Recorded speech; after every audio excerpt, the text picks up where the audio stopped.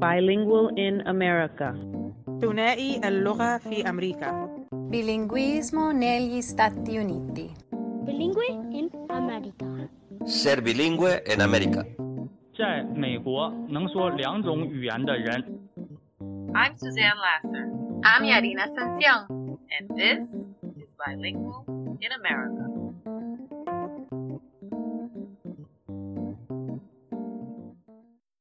Hi, I'm Suzanne Lasser. I'm going to start today's episode with 3 interesting statistics. 1. The United States has more immigrants than any other country in the world. 2. Recent studies show that 40 million people living in the United States were born in another country. And 3. Immigrants today account for 13.7% of the United States population. With this in mind, today you will hear co-host Yarina Sancion in conversation with Michelle Cáceres. Michelle graduated from Syracuse University and has been an ENL, English as a New Language teacher, for the past 5 years. Let's listen in to hear about her dad's journey to the United States and the life he and his wife have made in the United States over the past 35 years. Michelle Cáceres, welcome to our episode today. I'm so happy to welcome you. Tell me, what is your family's migration story? My parents both took different trips. My dad came in 1985 and my mom came in 1988. My dad's and my mom's story are different because of the length of time it took them. Different amount of people that were on their trip with the coyote and just different struggles. But still they had the same hope on their migration story and the same fears. So my dad, he said that they had to take a plane from Peru to Mexico. And I don't know specific cities or whatnot, but they definitely had to take a plane. And they had meetings before in Peru with the coyote and what's going to happen, and if there's anyone that wants to back out, that they go now. So they meet all these people, they don't really know anybody. They go to Mexico, and what's supposed to be for my dad an overnight trip, right, when you literally cross the border overnight, it turned out to be 3 days for him. And that was the hard part. And now that I'm rephrasing it, how much hardship my dad had to go through for him to be where he is at now is incredible. So I'll say some details to it that I think are very powerful. So they went out at night or late afternoon kind of into these fields with really tall grass. And the group had to stop because the coyote couldn't see where he was going because there was fog. And the fog, it left them, they couldn't see anything. So they're we have to stop here. And at that time, they can hear the helicopters flying high in the sky. And so they had to stand and sit still, cover themselves with the, tall grass and just stay there for the night. One, they couldn't see, so they couldn't move anywhere. The coyote had no direction of where he was going. And so they stayed there for the night until the morning. So that had already added on just another layer of hardship because, again, it was supposed to be an overnight thing. So then my dad describes about getting over some hill, and down the hill there is a school bus waiting for them. And then the driver of the school bus gets out to go get some coffee, but then the driver doesn't pay for his coffee, and the waitress comes running outside, and then she notices all these people running down the hill to get into the bus, and then it becomes this whole fiasco, right? The police come. My dad doesn't decide to run down the hill, and he decides to stay up. He decided to go back up the hill, and he finds other people, and they all hide in a bush. So they have to wait a whole other day and just hiding in the bush. And my dad actually described to me also he hears horses and the police like on the horses. And my dad remembers the coyotes telling them, prepping them before, whatever they tell you, whatever they say, do not come out for any reason, because they want to trick them, right? If the police want to make believe that that they are also part of the group, right? Just because you only hear the voice, it might trick the people who are migrating, to come out of their hiding spot. So for nothing, he didn't move for anything, right? And they stay there in the bushes. And they couldn't move. And at that point, it had already been like a day without food, without water. I kind of have the timeline out of order, because I don't know what else happens. But another day passes. I think they must have moved to another part of like the land that they were at, and then they end up crossing the border. But this was already like 2 days, let's say, that like without food or water. When they end up crossing the border, they go to I think it was a motel or like a house. And at the motel, they can't go anywhere. They stay there, and, some people, part of the group, they're not following the rules that the coyotes are telling them. So there's tons of people in this room in a motel. And if anyone messes up, you can get caught, and it detriments the whole purpose of what you're trying to do, right? Right. So I think my dad tells me he was like in the motel room or something, and some ladies, they had decided to go out and, I don't know, explore the place that they were in. And then the hotel manager's like banging on the door, like, who's there? Like, how are there tons of people in here, right? Because I think they're maybe like 20 minutes from the border, or, somewhere close by where, the community, realizes some things like around that time period where like these groups of people that are trying to get over the border, right? But they're illegal. So, these ladies almost cost them like their whole journey, right? Because you get caught, you get sent back, right? And then you have to cross the border again. The same fears, the same everything. My dad felt fear because he didn't want to have to go back and do this again. He had already gone, a couple days with no water, no food. And luckily the coyote was there to like calm things down. It was like, no, there's a party here. Nothing to worry about. There was a party here last night, like nothing to worry about, whatever. So in the second, my dad said in a second, everyone ran out, and they told them to go into like different deli stores, And it's so interesting to me, then he's describing to me after, like, they go into the different deli stores as groups or, individuals, and then it's like, he's like, and then a car comes or like a van, and they start asking around, like, who's coming with. It's like the same part of the group, even though there's no phones, no communication, everyone's in different parts of like the street or whatever, but like they still have to come together to complete their journey, which is incredible of how they have that type of communication and like people knowing what they need to do, Mm-hmm. So that had happened. I think after they must have reached like some type of a home or something, some type of house, which my mom also said she had gone to, and they had to sleep like right next to each other. Like my dad describes it like fish next to each other, like staying overnight. There's no room.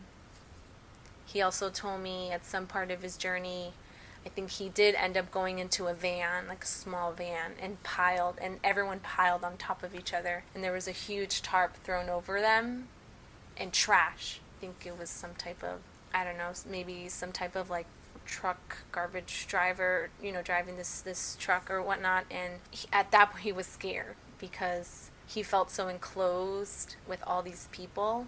But he never let go of what the goal was. I can't even imagine Yeah. the range of feelings that he must Yeah. have had, from hope to fear Yeah. to, Mm-hmm. I mean, constantly. It was constant, and all because of like what thought was going to be an overnight trip, which my mom's was like an overnight trip. It ended up having prolonged, and so many situations got in the way, like so many events, right, got in the way of them just crossing over. Not that that was easy in itself, but like, it just lasted so long, in days without food and water. So that was something that I just remembered from his journey, from what he was telling me. But they end up getting to like some house, and they end up getting served finally like food, like, you know, a little sandwich, and everyone didn't want that first. They wanted water to begin with because there's like blisters already forming in your mouth from being dehydrated. So I think at that point everyone just like chugged water, chugged water. And then everyone just ends up at the wherever they go, and yeah, he flies over to New York, and there had at this point there had already been some of his older siblings that had made the trip. You know, there were people in New York already waiting for him. As I'm listening to you tell this story, I just don't know if I would have been that courageous. I know. To do that, just in the hopes of a better, a little bit of a better life. Yeah. It's just amazing. Let's fast forward a little bit, and then they come here and they build a beautiful life. Tell me a little bit about what they built. Yeah, so my mom came here a few years later. Where my dad's trip was, he said it was like maybe almost 2 weeks. My mom's trip was like maybe less than a week, like 5 days or so. And they came here again for the American dream. Like, it's what they said was the land of opportunities. And there was nothing for them in Peru. College was extremely competitive to get into. You need money. One, they did not have that kind of money. And it's just amazing. Like, they knew they could not build a family there, you know, in the streets of Peru. They couldn't. And the only opportunity was to come to America and take that risk of losing your life, essentially. My dad said, he's like, what's the worst going to happen? You're going to die. But you die trying, right? You have to get there. To him, everyone who stayed in Peru, for him, it was just like, there's nothing there for you. What is there? You know, everything is here. So they come here and they didn't know the language. They didn't know anything about this place. And they literally built it from like $0. Built everything they had from $0. My mom had the opportunity, she started as a cleaning lady, and she actually had the opportunity to go to school. And you had to be legal, you know, to get a degree. Right. So while and she did this with 3 kids. My younger sister was maybe a year or 2. I was 2 years older than her, 4 or 5. My older sister was like 10, and she did it. And I remember going to her college classes. She did not have a babysitter, and I asked her, well, what made you, you know, want to get a degree? Because that wasn't on your mind at the time. You just wanted to be here, at least, you know, build a family. She was like, well, I didn't want to be a cleaning lady anymore. You know, what was I going to do with that? And she got her bachelor's in 3 years, you know, and that's amazing. It's crazy. And my dad, with no English, and he literally waited around the corner from here, there's, you know, people who wait on the street and wait to get picked up to work, right. You know, any laborist job, construction, whatever. And he used to stand out there and wait to be picked up. And it's like, that's your day. You either get picked up or you don't, you know, and you make some money or you don't. Right. And he worked from 6 to 6 here, you know, where he moved to. Fast forward, and he's now a proud small business owner of 2 small businesses. His dad was a carpenter, so it gave him a lot of skill to create his own home improvement business. And I say those things because I'm literally so proud of that. You know, like, he is a small business owner. He has his own home improvement business, and he has a restaurant. Wow. And it's amazing. He's very busy. It's stressful, but he rather do everything than do nothing. And his mentality has always been work, work, work, work, work. For his kids, it's always education, education, education. Get your education first. And I'm fortunate to say work was not a priority for me, like, you know, in high school. You know, I didn't have to work. And my parents were able to support me with that so I can focus on my studies. They always said, tienes que estudiar primero. Primero los estudios. Everything else comes later, right? Right. High school your dream was like, you know, my kids are going to go through high school. That's obligatory. And you're going to go straight to college. and they put three girls through college, and my brother's going to go to college next year. Beautiful. And it's beautiful because all of those degrees are literally for them. Like, that's theirs. I know I can never be like half the person that they are, but it's constantly, it's indirectly, they're not telling me everything that they've done. You know, they know that. Mm-hmm. My dad, he might not say he loves me directly, but he's done all these things to show me that he loves me. You know, he's done all these things for me. And I'm just so proud of them. It's amazing. I can't give up on anything. They didn't give up on us when they didn't even know us, right? Right. Before we were anything, they gave it all to us, and it's amazing. It's emotional, you know. It is emotional, and such a beautiful story Yeah. of amazing courage and Mm-hmm. hope. So now let me ask you, because now Yeah. you are an English as a second language teacher. Mm-hmm. Yeah. What inspired you to, here you have your choice because your Mm-hmm. family instilled education Yeah. Mm-hmm. and really follow your dreams. Mhm. So tell me, what inspired you to choose that as your Yes. path? Mm-hmm. Well, teaching to begin with, my dad always told me, like, teaching was in my blood, you know, and he says in that way, it's in your blood. My grandfather, his father, was a teacher, and where we juggle small groups, or at those times in Peru, teachers were handling 50, 60 kids in a room. So he was el profesor Cáceres, right, of like the town, basically, and it was like multiple grades. In a group, in a class. So like that one room schoolhouse idea. Basically, yeah. Mm-hmm. And a couple of my aunts were teachers and tutors. So like naturally I just kind of gravitated towards it. I loved showing a child what they could do. And what actually led me towards ESL was this idea of being a bicultural person, like individual.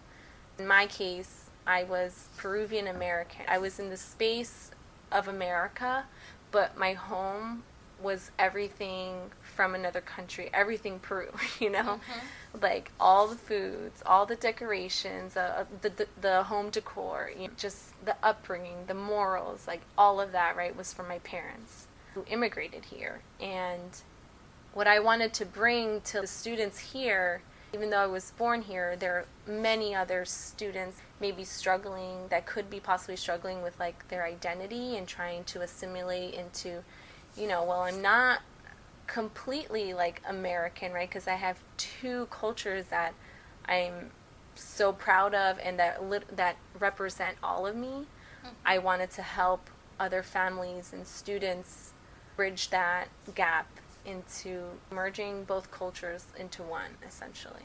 Yeah. I think what you're saying is so important. And you're right. When we come with our story, our culture, our language, our traditions, wanting to embrace also our new life, you know, finding that balance. It's so important. So let me ask you, our hashtag is Speak Your Beauty. Yes. And I always am curious to all the different ways that our guests speak their beauty. So how would you say you speak your beauty? I think I speak my beauty through, you know, my teaching craft, because not only do I have a passion for it, but it's in my family to be educators, and not so much just, you know, being an actual teacher like Mr. or Mrs., but anyone's a teacher in life, and that's something I took from my dad. My dad, he's not in the classroom, but he considers himself a teacher. He is an owner of a home improvement business, and he has to teach other people, you know, how to do his work, how to do his craft. So the teaching craft may not just be like in the classroom, but just like in general. So I think I show my beauty in that way, that like I'm representing also my father who knows how to show people how to do things. And I love that. I have that passion. He has that passion to show everyone what he can do. And he's shown us, you know, how to be a teacher, an educator, and educate other people of his work. I know how to pick out sheetrock from Home Depot because he taught me. Or I know how to lay out cement and how to paint because of him. Right. So I show my beauty in that way. That's beautiful. Well, Michelle, thank you so much for Yes. spending this time with me and sharing such a vulnerable but real story, you know, that I think people don't ever get to experience. So I thank you for your time. I thank you for sharing and speaking your beauty. Yeah. And adelante. While Michelle's father's journey differs from that of my great-grandfather, who made his way from Russia to Germany, arriving in New York by boat in 1900, and even that of Yarina's, who came with her family by plane in the 70s. All three are examples of the thousands who have left the comfort of home in search of economic opportunity, encounter political freedom, or experience religious freedom. Author Amada Irma Perez believes that the immigrant experience is strengthened by telling these stories, and that through these stories, each generation of new arrivals to the U.S., no matter what the country of origin, finds the strength to thrive and keep memories and culture alive. Bilingual in America's goal is to celebrate the beauty, joy, and strength of being bilingual. Michelle's father's journey and the hard work he put into building a life for his family exemplifies just that. Each story we share represents a thread in the tapestry that weaves together our richly diverse country. Until next time, speak your beauty. Thank you for your interest in the stories we share. By sharing, following, and liking our podcast on Anchor.fm Bilingual in America and our Instagram blog at bilingualinamerica.podcast, you are speaking your beauty. We welcome your comments and feedback. Follow us, like us, share us.